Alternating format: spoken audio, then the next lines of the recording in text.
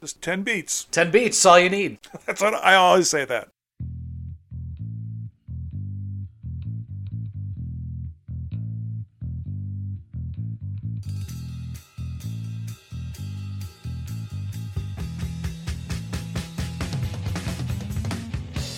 This is the epic new podcast, Two Idiots and a List, where you're going to get two idiots and a list. And now, coming to you live from Circle Avenue Studios, your hosts, Nick Fasolo and Keurig McMillan. Hey everybody, welcome again to another episode of Two Idiots and a List. Today we are going to talk about Phil Collins and Genesis. Phil had an extensive career both on his own and with the band Genesis. These guys put out a tremendous amount of music. I'm here today, as always, with my co-host Nicholas Fasolo. Yeah, thanks, Keurig. I'm super excited today for not only Phil Collins, but Genesis also. You want to talk about a storied career, a long career too. Not only with Genesis, but Phil Collins solo stuff too. And it's not just the music and, the fact that he was separating his time from two bands, his band and Genesis, but the man's personal life, it's there's a lot going on there. There's a lot going on, and there's a lot to get to today. So let's jump right into it. So today we're trying to condense all of Phil Collins' solo work and his work with Genesis. So it's almost 45, almost 50 years of music. This was a challenge for me. Yeah, This was a challenge. It was. I mean, right off the top of my head, I was like, God damn, I've got like 15 songs already. I'm like, and they're good tunes. So we're going to try to condense them down to a five-song list for each one of us. And I had a lot of trouble with this one too. I had trouble sleeping. Odd things keep you up at night. Yes, they do. As we structure this, or as we have structured this, let's begin with the honorable mention. Yeah, I could have had like 17 honorable mentions. There's so many. But then I came to a realization that I think I'll crystallize it at the end. But I think that we'll come to it as we go. But my first honorable, or my only honorable mention is the song Abacab off of Abacab.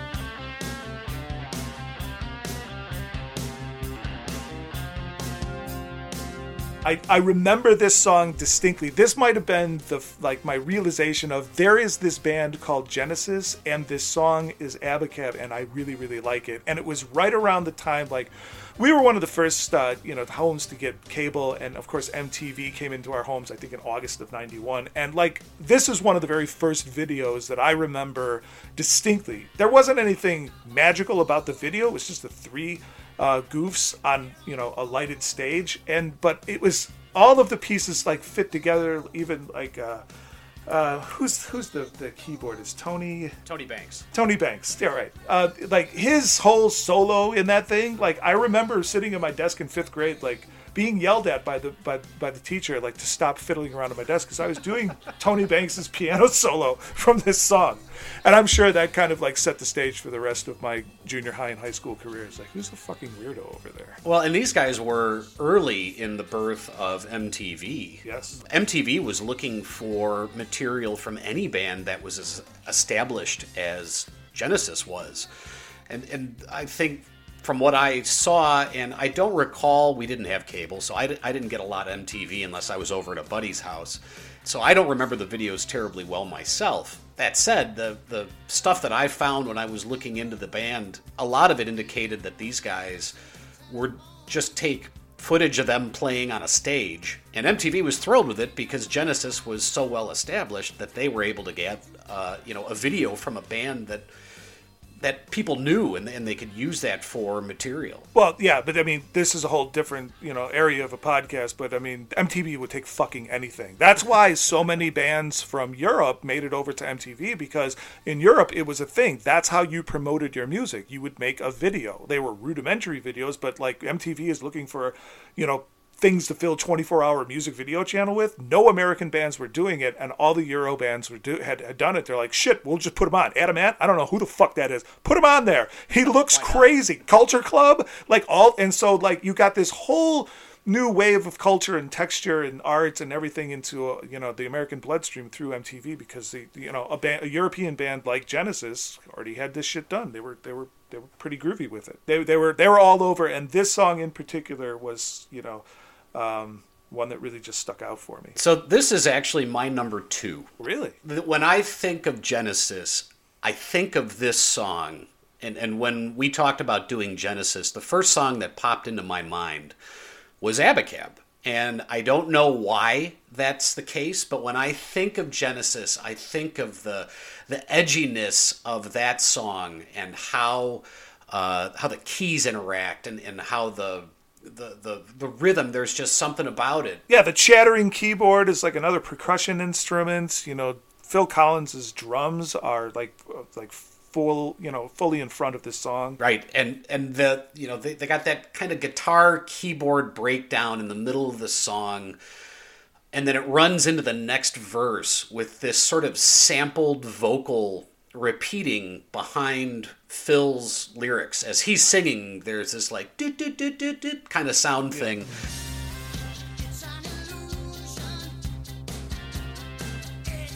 I always dug the sound of this song. One of my complaints about it is it gets a little long in the tooth at the end. Oh, that's what the fade out button is for. That's right. And I was always under the impression that it was called Abacab because it was written in the keys of A, B, and C, when in fact it was called Abacab because as they wrote it, they put it into sections. They said, all right, this is section A. And then they went into the next part and they said, this is section B and this is section C.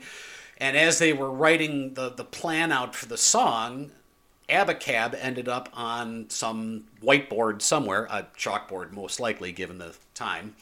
But they had this Abacab. Now, it was either Banks or Mike Rutherford or maybe Collins, I don't remember. One of them came back and they said it's actually a erroneous title because the end of or the actual layout turns out to be like A B A C A B U Z Z B A. Right.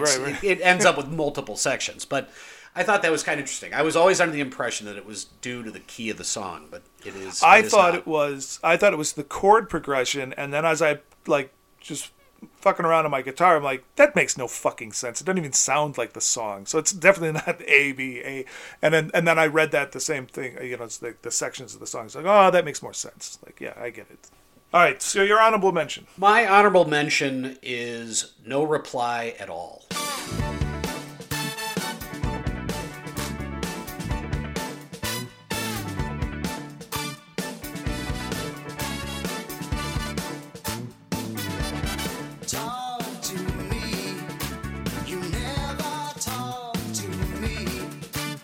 I like this song for a variety of reasons. Phil used the horn section from Earth, Wind, and Fire. The Phoenix Horns. The Phoenix Horns, exactly. Used his horn section from Earth, Wind, and Fire on his first solo album.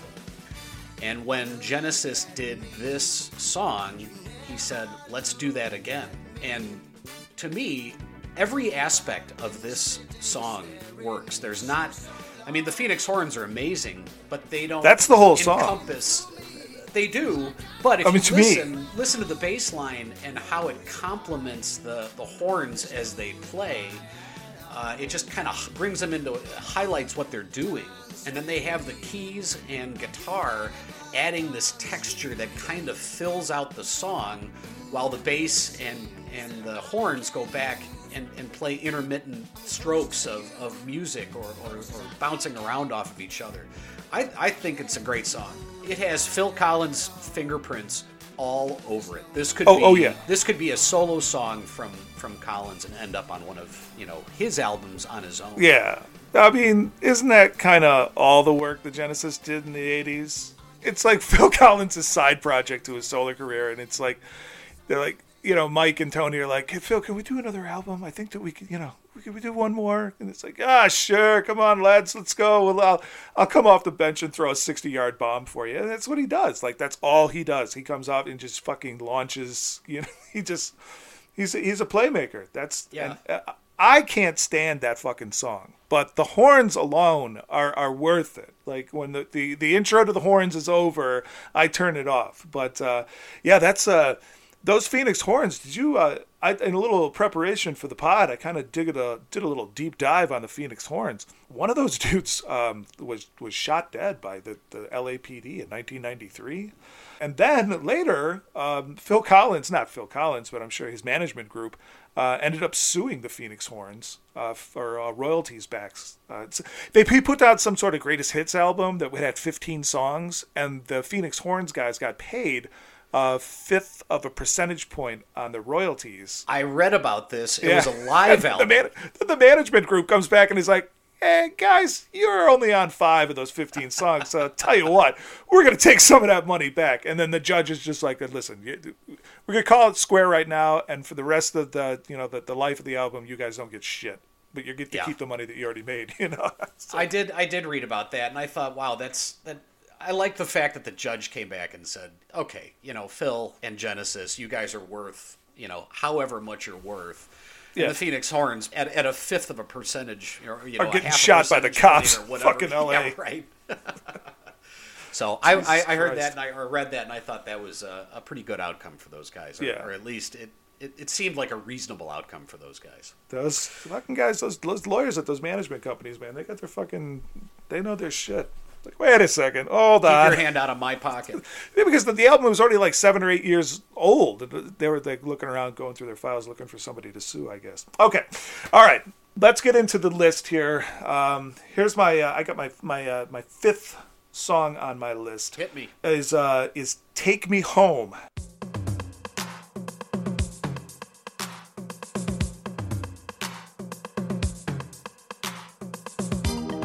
I love that, like the intro again. He's got that weird percussion thing introing the song, and then the organs come in, and he's always he's a good lyricist. And in this instance, he's obviously talking about his travels around the world and the comforts of home, which I mean, Phil Collins, I think, is just looking for some place to lay his head where he doesn't have to get sued or divorced. At this point.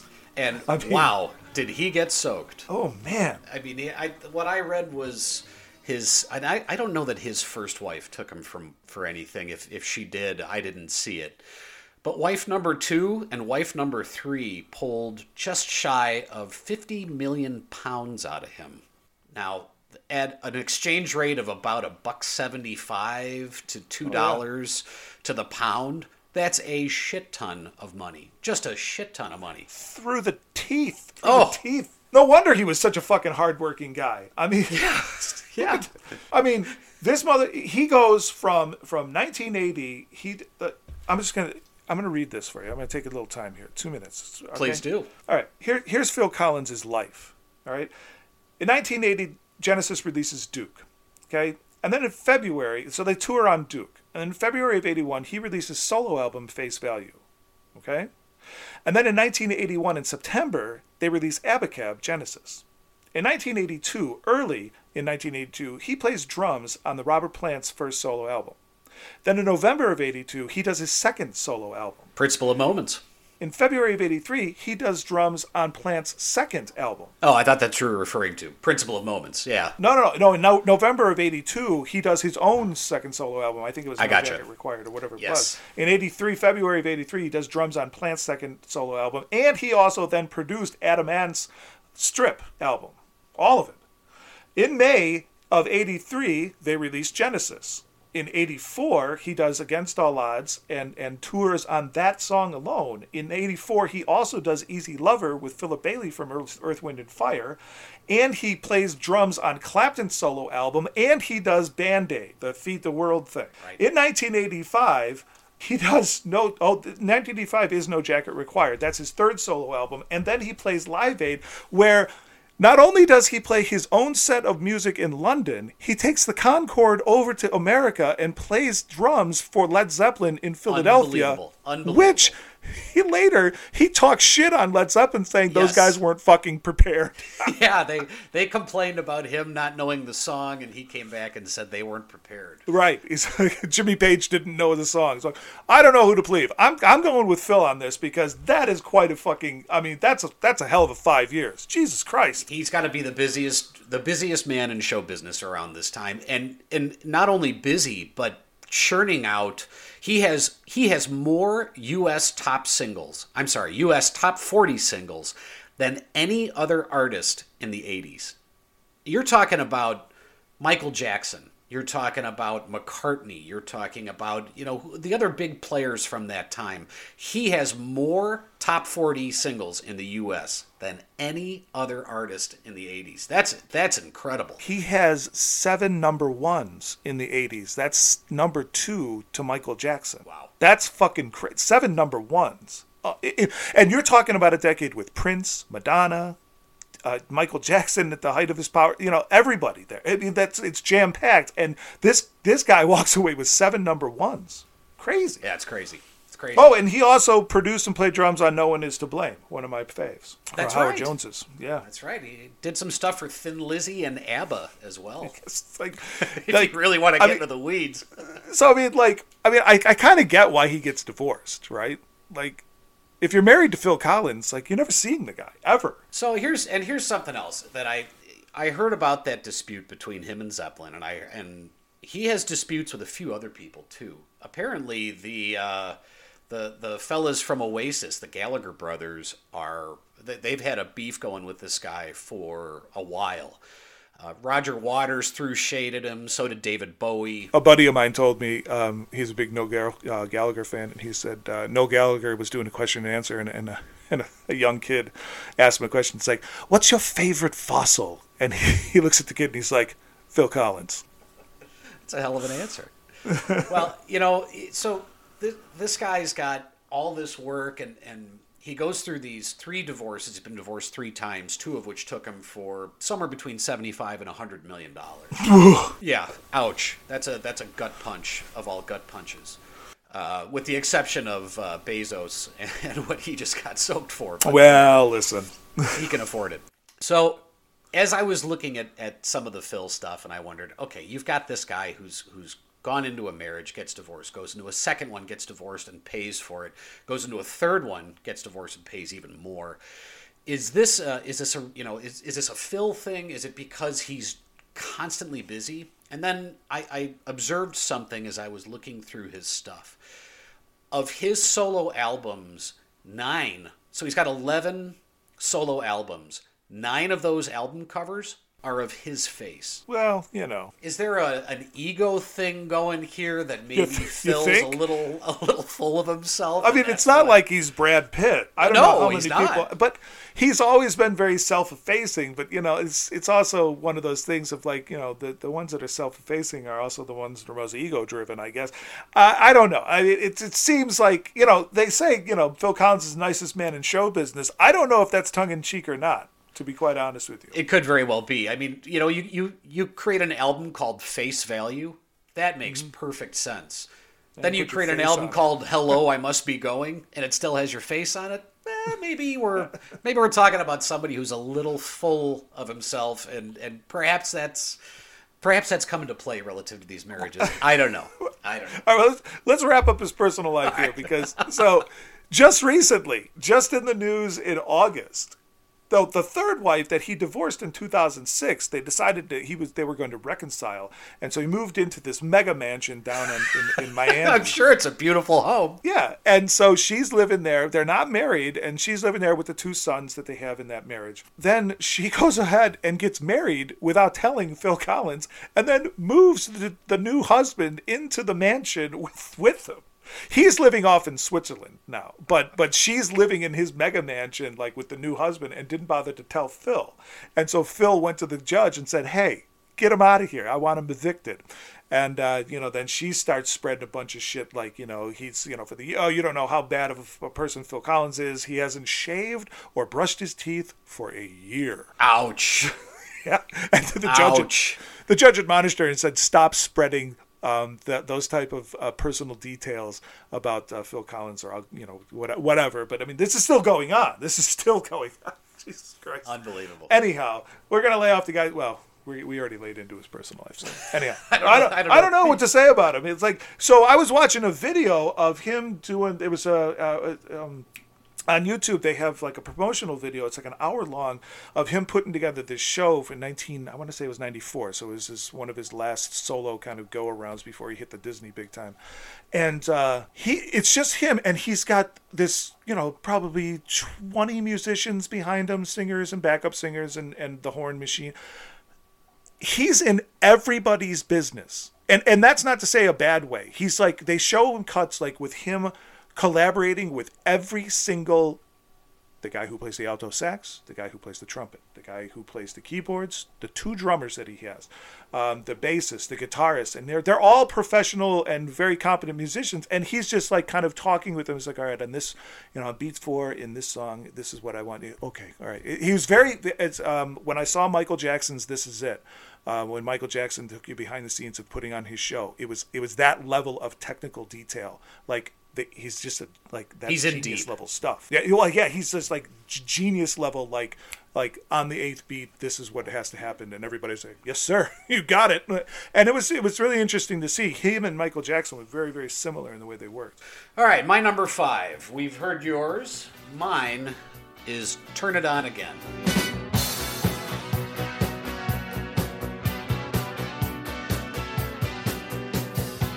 "Turn It On Again" is a Genesis song. Did you say that's your number 3? That's my number 3, yeah. Outstanding. A song about a man who does nothing but watch TV. Believes who he sees on TV are his friends. This song, there's something, and if you've heard our Rush episode, I'm a fan of syncopation and kind of offbeat music. So if you know anything about time signature, this song has a 13/8 time signature. So a standard time signature is like a 4/4 time signature, which means that there are 4 quarter notes per bar. This is a 13/8 time signature, which means there are 13/8 notes per bar, and that's an offset number. And you can hear it when the song's playing. You're like, there's something that's just a little off. And Collins said, whenever they played this song live, the audience would start dancing and then immediately looked like they were sick or that they were having a seizure or something, because the audience would get the beat going and then it would hit that 13th beat and then start the next phrase. And you couldn't dance to it, but people wanted to dance to it because it's a live show and people are jumping around. But I always liked this song. I thought that slight little Asian twist they drop into the song after the choruses, I always thought that was cool. Great use of keyboards. They're very subtle, but they're driving. There's no guitars in it. Very little. There are very few guitars in any Genesis song. No, there really aren't. It's all Phil. This song and this I found was interesting. So this song didn't reach the top 40 in the U.S. most places except for Chicago. It was number 31 on WLS. And maybe that's why I remember this song so well, is because we were drowned in it at a certain age. And like a lot of Genesis and a lot of Phil songs, he got a ton of radio play with both bands. This was no exception. Yeah. Well, wasn't "Turn It On" the tagline for WLS radio? It may have been. I seem to remember that. Anyhow, yeah, I do remember getting drowned by this song.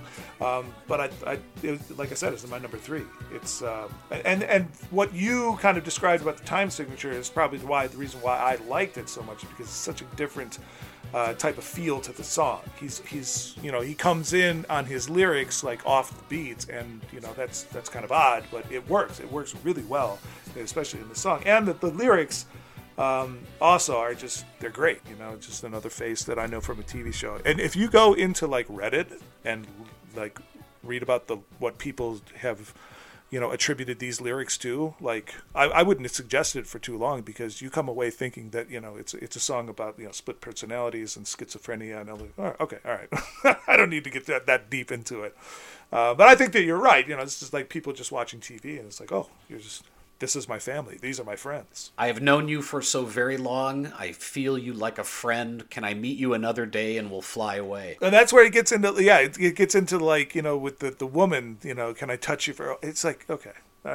It gets, I try not to dig in. Yeah, it gets a little creepy on those lyrics, but you know what? That's when I kind of hum the words. Actually, I like to touch. I like to touch. All right, your number 4. So my number 4 is another like strange beat one, and it's again not one of those songs that you could dance to, and it's just kind of off. It's not. I don't even know if it charted, but it's off of the Abacab album, and it's "Man on a Corner." This is my number 3. Oh shit! Yeah. I don't know. It's just really it's in the same vein as his big one, the Miami Vice song. Oh, In the Air Tonight? In the Air Tonight. It's in the exact same vein. Like, he must have been in the same headspace when he wrote this song as that one, because it's like kind of, it's creepy, it's eerie, it's, it plods along. Yeah, and it's like, and again, like, this is not my words. This is from your internet detritus. It's, some people think that the man on the corner that he's talking about is Jesus. Really? I never got a religious sort of feel from this song. Is he saying that the fact that he's lonely is that people have forgotten about religion, or that... Yeah, there's some crazy fuckers on the internet, if you've heard of that before, Yeah, it's like, there's the lonely man there in the corner, what he's waiting for, nobody knows. It's like, and somebody said, oh, that's a parable for Jesus and Christianity. Everything could be a parable for Jesus. It's like, God damn it, come to the light. I need to get off the internet.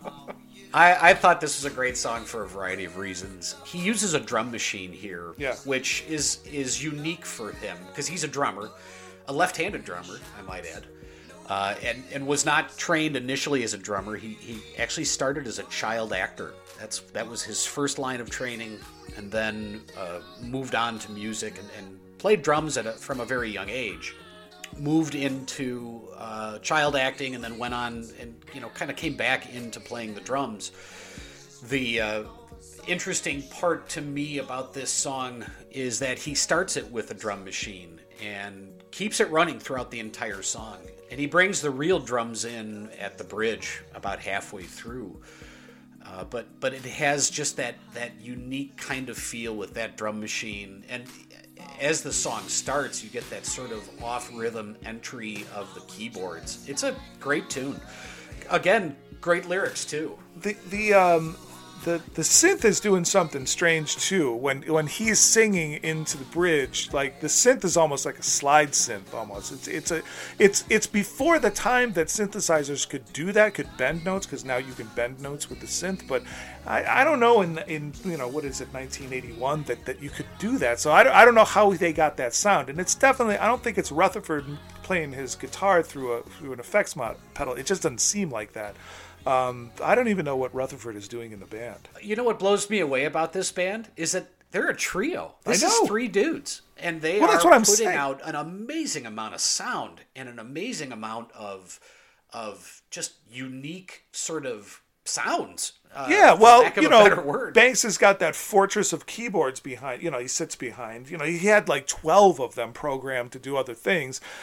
And Phil could do, he could do the out in the front man, in the spotlight. He could also do the drum machine. He could do the drums. He could do it all. And again, like, there's not a lot of guitars in any of Genesis stuff. And I couldn't even put my finger on one Genesis guitar solo. I was like, oh yeah, that was no, I agree. Even in fucking Mike and the Mechanics, like, there's only really one song that I know of his, and it's him plucking, like, doing a little chicken plucking on it.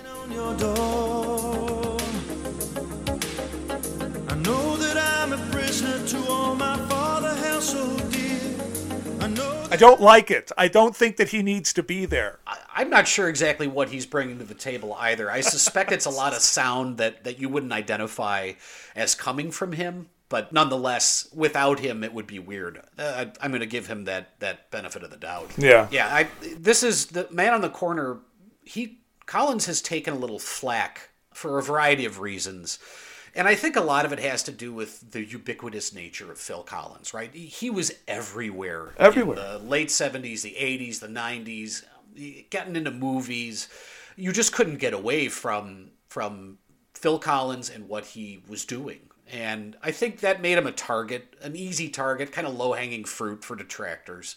The Gallaghers panned him, as we talked about. Duke and Abacab were, good standalone, not rock albums, but like prog albums. And then after that, when he starts his solo career, it's like the solo career and Genesis's work are like they all run into one. Like their songs are very, very similar. Like when I made my list, I'm like, holy shit, I've got a lot of songs here. And then I started listening to the songs to get a feel back for them. I'm like, they're kind of all the same. Yeah, they have a very similar vein that runs through them. Yeah.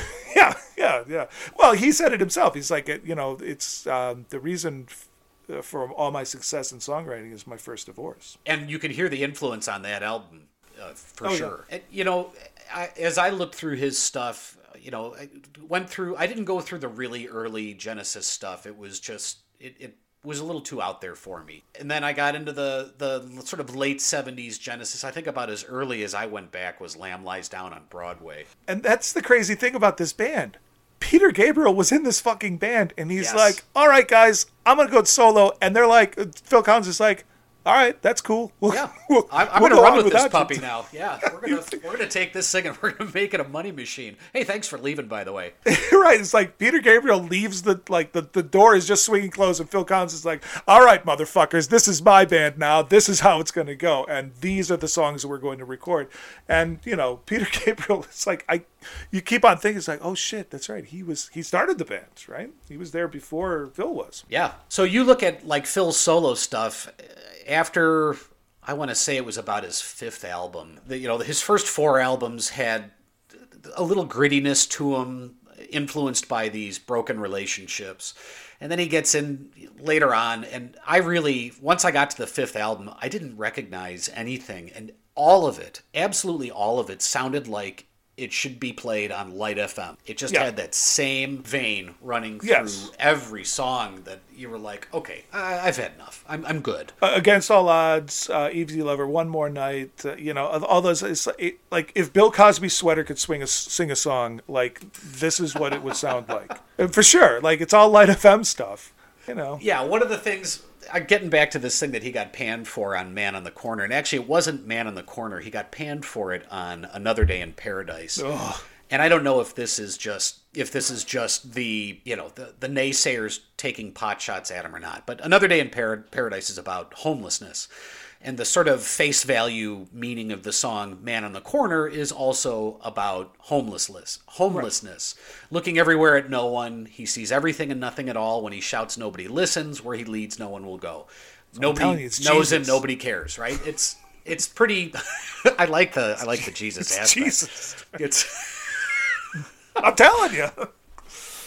No, you're right, and it's he was woke before he was before anybody else. And he took shit for this. He took shit for this because they said, "Well, you've written about this, but you haven't done anything about it," which I thought was a little shallow in terms of the critics saying, you've sung about this issue, but you haven't solved the issue. Well, okay, and critics will write about him not solving the issue while not solving the issue. That's critics for you. Right. It's so all right. That is my number 5, or was it your number 5? That was my number 4, and my number 3 was Turn It On Again. Yeah. All right. So my number 4 is Inside Out.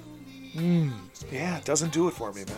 I like the big drums at the start of this, and then they cut back to this sort of light guitar, sort of funk riff, and the drums just do these snare rim shots during the verses, and then they come back into the chorus, and it's back to the big drums and keys and vocals, and everything's big, and planted right in the middle of this thing is a pure 80s saxophone solo.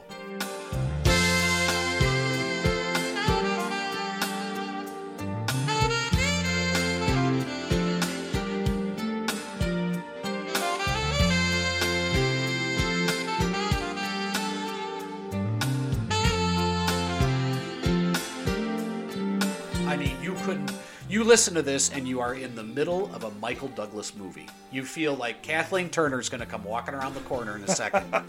And not, Kathleen Big, I've been smoking for... Yeah, smoking hot Kathleen Turner. Yeah, smoking hot, not I've been smoking for 50 years, Kathleen. not I am on fire.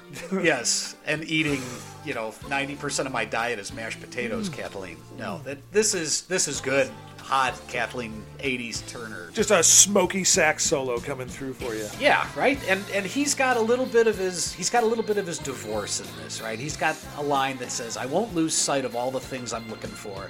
They're coming for me and they're coming to me and I'm taking what's mine." Yeah, he's starting to get a little pissed off about these divorces. Listen. Of all my notes here, all these fucking songs you're looking at, like 90% of them are about him, and his fucked up life. Like him bitching about his life. Like I wonder what Tony Banks is thinking. He's like, right. God, another one of these, Phil? I mean, haven't Jesus we heard Christ, it do we have to sing about your fucking love life again? Get over it, man. And I guess Right. that's why, you get divorced 3 times in a row. Can I Absolutely. go back to the sax fucking solo? Who exactly do we blame for the sax solos? There was a rash of them all the way through the 80s. Now, Terrible. who the fuck do we blame for that? I don't know. Wham started a song with it. It happens to be my son's ringtone. Oh boy. Yeah, it's rough. We have to talk. It's rough living in our house. Rough times in the McMillan household. I don't know what to do about Sean. Have you heard his ringtone? Oh, that. Yeah. Yes. Well, that was smack dab in the middle of the 80s, that song, that Careless Whisper song. But, I want to track. Maybe we can do a deep dive on that. But I have my suspicions that it's fucking Bruce Springsteen and that goddamn East Street Band of his. Could be. I forget what that guy's name was. Clarence something. Clarence Clemens. Clarence Clemens. I was going to say, it's not Clarence Thomas. Yeah. That's not right. That's it. That would be funny. It's like, oh, Clarence can do it. Let's get a Clarence Clemens type to do a sax solo for us. No, assholes. He only belongs to the one band. Like, I don't want to hear it in my INXS songs. I am not a giant fan of the saxophone in pop music or any music, with the exception of Pink Floyd. Those guys could turn a saxophone into something totally different than what you hear in this stuff. But we are going to talk about that on another episode, I'm sure. Indeed. But the brass section got kicked off the rock stage as soon as the guitar got electrified. Get the fuck out. We don't need your noise anymore. All right. So we have brought ourselves through the first 4 rounds, if you include the honorable mention, because we both pinched each other's number 3s. And that brings us to a little segment that we like to call Masturbatory Fantasies.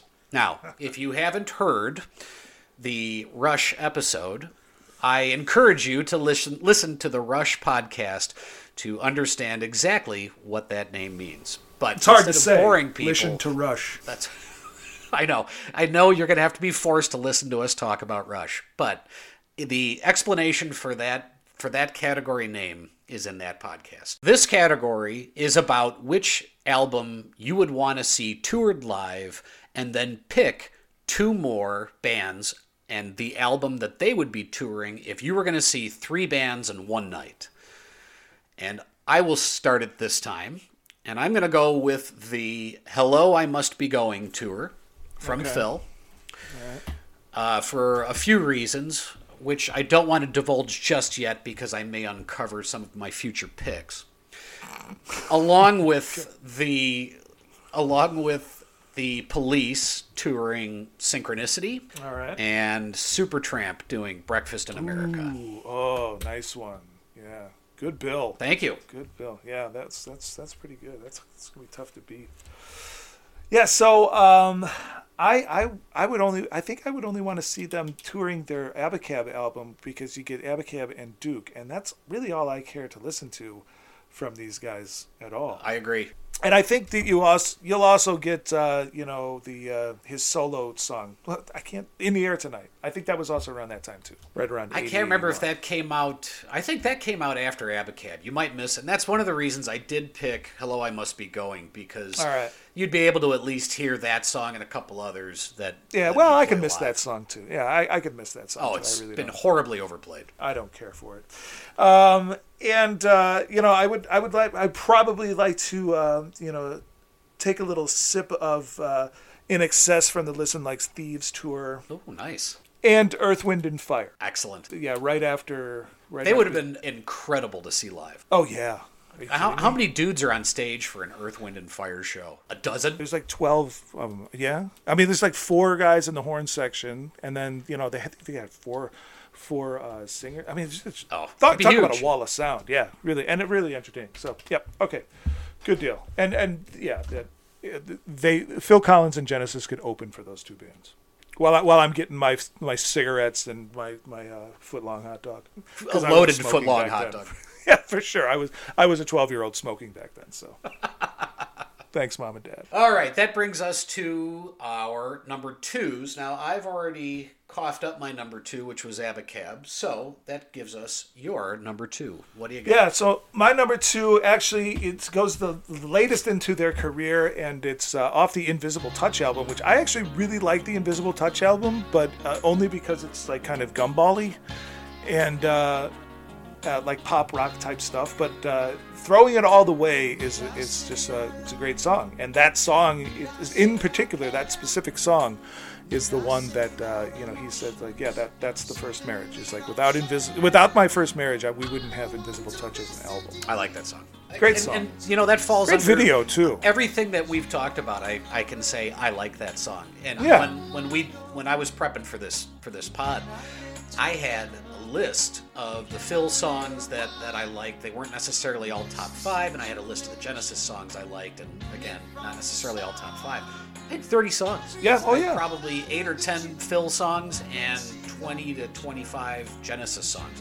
By far, Genesis outweighed Phil for me, without a doubt. Yeah, I was about 2-to-1 on that ratio, yeah. Genesis over Phil, but yep. Still, like a lot of solid music, and then when you get through it, it's like, oh, there's like tour, like Phil Collins' songs, like to me, like at the end, just seem kind of like all the same. Yes. But anyhow, Throwing It All the Way is a good tune. I think the reason why I like it so much is the video is good because it's a video that kind of goes through their behind the scenes of like what it's like being on the road with Genesis, and like the stage crew putting up they played stadiums, gigantic stadiums, giant stadium, veteran stadium. You've got 70,000 people with huge stages for fucking Genesis. I mean, again, like, I don't know if Rush played in gigantic stadia like that, but like Genesis did, like 3 guys on a stage that small. Man, that's fucking crazy. It's crazy. The amount of success is just nuts. And I can't imagine what that's like. And I wonder, like,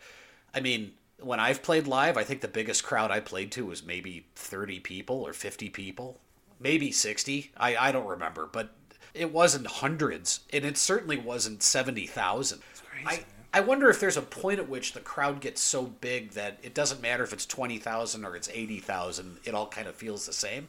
I don't know, man. I suspect I'll never find out unless my music career takes an amazing U-turn. Imagine having an Invisible Touch tour shirt.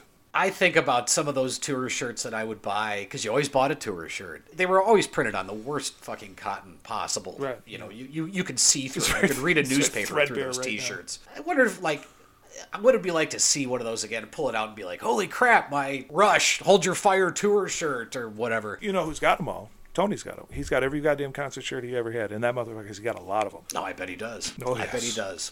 They're all vacuum packed away, too. So that is number 2.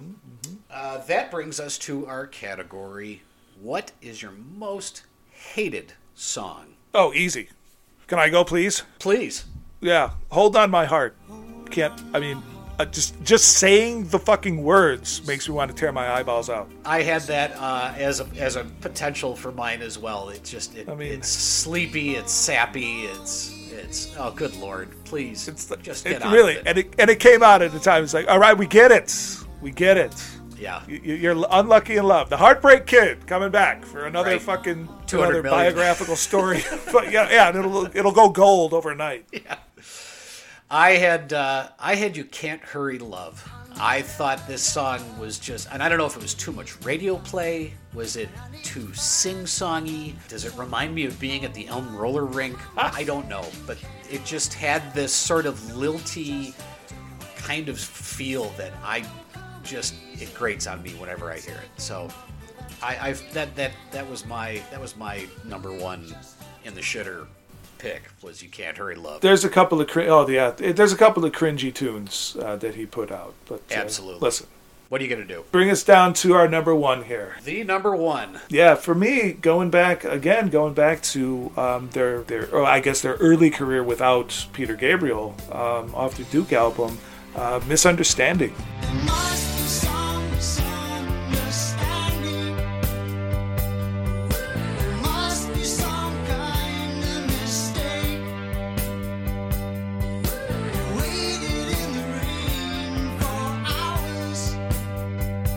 Love that tune.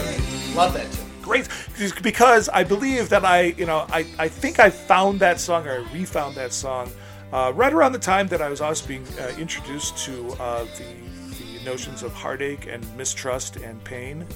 So Misunderstanding really goes. It's a nice shot in a beer when that's the chaser for you. Absolutely. Yeah, because like he's like stalking his whoever, ex-lover or whoever, I'm sure one of his wives. And the line where, he was just leaving, I was like, oh, gotcha. Yeah. I think I know what that's all about. All right, my number one, this was probably the peak of Angry Phil. This is off one of his solo albums. I think it's Hello, I Must Be Going. He was pissed. He was 170 pounds of pissed off British man. Yeah, one angry chip. It is, I don't care anymore. And he doesn't. Yeah. And he sings about it, right? The lyrics dig into that. Get out of my way, let me by. I've got better things to do with my time. You listening? I don't care no more. This dude is pissed. I mean, listen, I appreciate it. I like it. I mean, at least, you know where you stand with Phil. His lyrics are pretty out there. And he really, so he brings, and you hear this a lot through his albums. He uses this effect called gated reverb. And he uses it a lot on his drums, and he does it a lot here.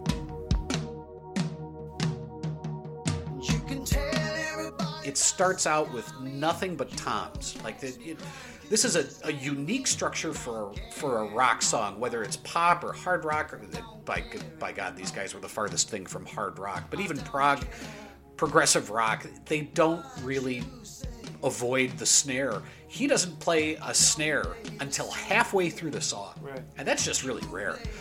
You've got these toms with these sort of gated reverb effect on them. You've got these sort of way in the background wailing guitar riffs, but they're really, really quiet. And they add this texture to it. This was his first Grammy nomination, and he lost to Beat It. Ooh, yeah. Tough beat. You're coming up against a hell of an opposing team when you're going up against Beat It. So, yeah.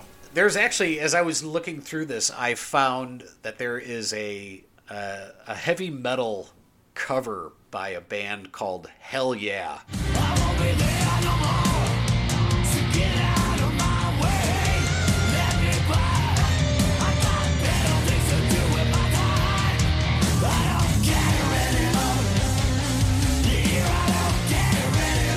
Great name for a metal band, by the way. Of course, yeah. Hell Yeah and I don't know if he was part of the band or if he was just on this song, but it's got Dimebag Darrell from Pantera, who, if you don't know, was murdered by a fan on stage while he was shot. The fan jumped up on stage with a gun and shot him. Yeah. Which, by the way, further research uncovered this.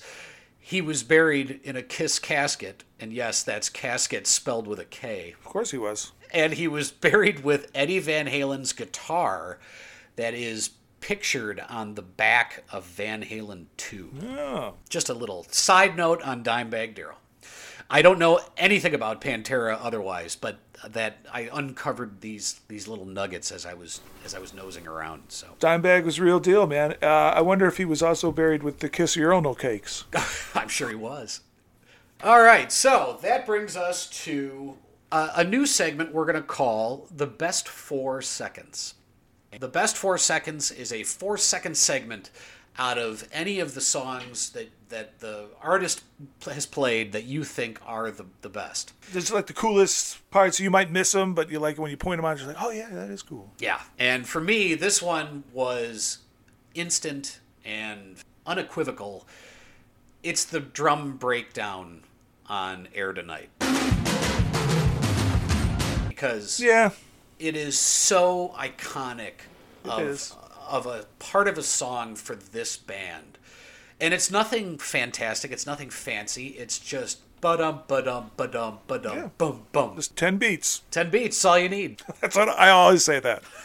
Well, even Taylor Hawkins, so Taylor Hawkins, and, I think he has said, several times, like, Phil Collins is one of the greatest rock drummers ever. I'll take his word for it. He's on, what is it, Drummer Magazine. Like, he's on, like, all of their top 10 lists as far as rock drummers goes. And there's nothing to that riff that you're talking about, but no. It's almost ironic that somebody who's thought of as one of the greatest rock drummers ever to be known for basically that, which is 10 beats, and pretty much you could teach a fifth grader how to do that. But there it is. Everybody knows what it is. Absolutely. What you got? I got a couple. I've always, I'm not a big fan of the song because I can't get into the whole prog thing. It's way too proggy. The Lamb Lies Down on Broadway. But when they break it down and the chorus comes in, and I think that's Gabriel singing that on Broadway backup. Lies down.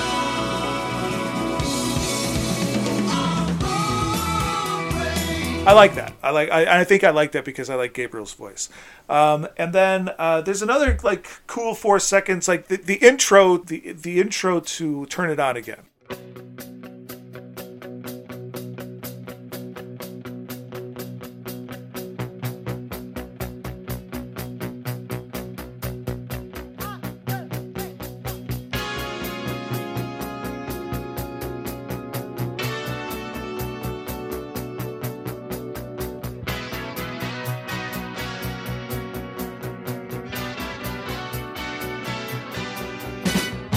Some reason, and that's Rutherford, right? It's just one note, just kind of plucking it, and then the bass of Tony Banks' synth comes in.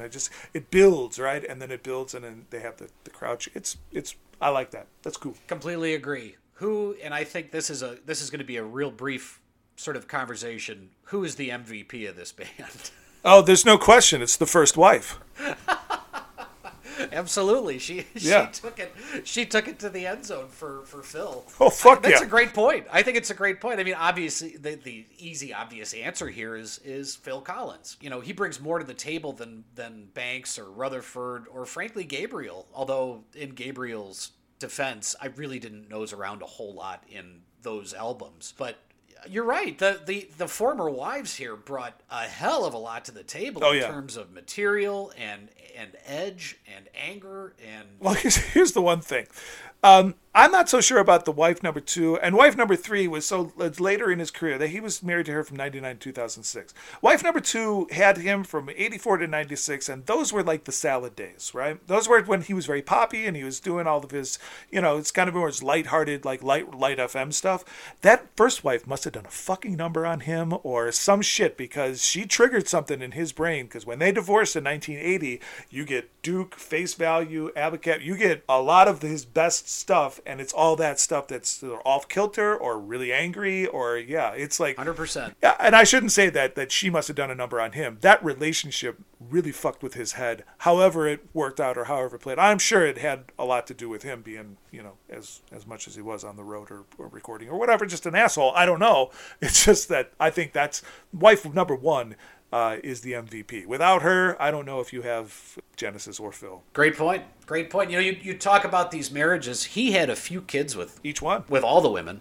Yeah, and I think they some of them. One of them might have gone into either acting or movies. But I couldn't tell you anything about these kids unless I looked it up. And that's not always uncommon. But you think about like. Will Smith, you knew his daughter put out a song, I don't know, 5 years ago, 10 years ago, whatever that was. It was a stupid song. But his kids are in the business. Yeah. They have not been in the spotlight the way you see some of the others in the spotlight. And I don't know if that's protection from Phil or protection from the wives or both. Just kind of interesting that you got a guy that's as big as Phil Collins was, and I guess to some degree still is, and you don't really know that much about him except for the fact that he got soaked on these 3 marriages. But he's still worth like $200 million.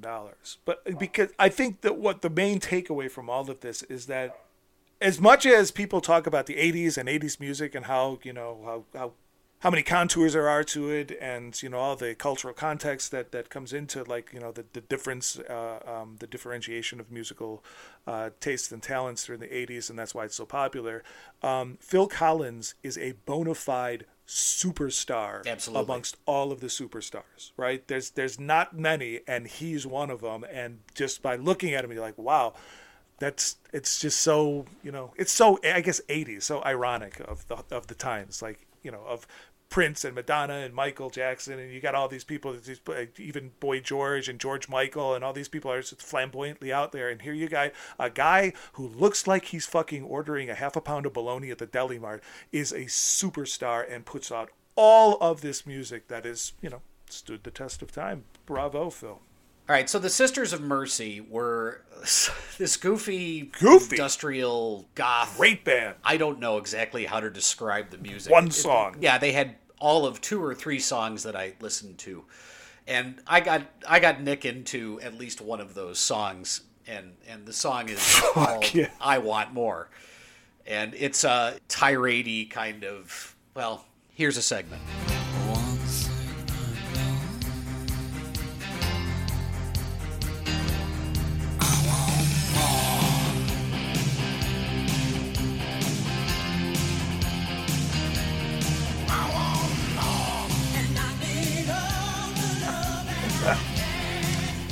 So, such a great tune. This segment is called The Sisters of Mercy. And the question is, do you want more? Do you want more of Phil Collins? Do you want more of Genesis? Do you want more of both? Or are you done? Do you want to create a playlist with these guys? Are you going to seek them out further? What do you think? I don't want any more Phil Collins solo shit. I mean, looking at my list, I've got 4 of my top 5 are from 2 albums. Mine, all 3. Let's see here. Out of my tops, if you include the honorable mention, 2 of them were Phil, and I think the rest of them were off of Abacab. I don't know. I don't think I need any. I know I don't need any more Phil. And Genesis is a nice. They're when you have your own playlist going, and then you have all your music, and then all of a sudden Throwing It All Away comes up. You're like, oh yeah, this is a great tune. I'm not going after more of this shit. So no, I'm with you. I don't need any more Phil in my life. The Genesis stuff was a fun walk down memory lane. Yeah. I may add 1 or 2 songs, possibly, to my overall musical playlist, but I certainly wouldn't create a set list only for Genesis or for Phil. Oh, God. That's a little too much. You do have this similar vein that kind of runs through it all, that you can only kind of take it in small doses. And thanks to this podcast, I've had it going through my head now for a week. I need to replace it with something else, because frankly, it's enough. It's just enough. Yeah, absolutely. I need to take a break from Phil Collins and Genesis too. But thank you all for listening once again. We really enjoy doing this podcast for you guys, and hopefully we keep on creating content for you that you guys come back for. So until next time, we bid you a fond farewell and adieu.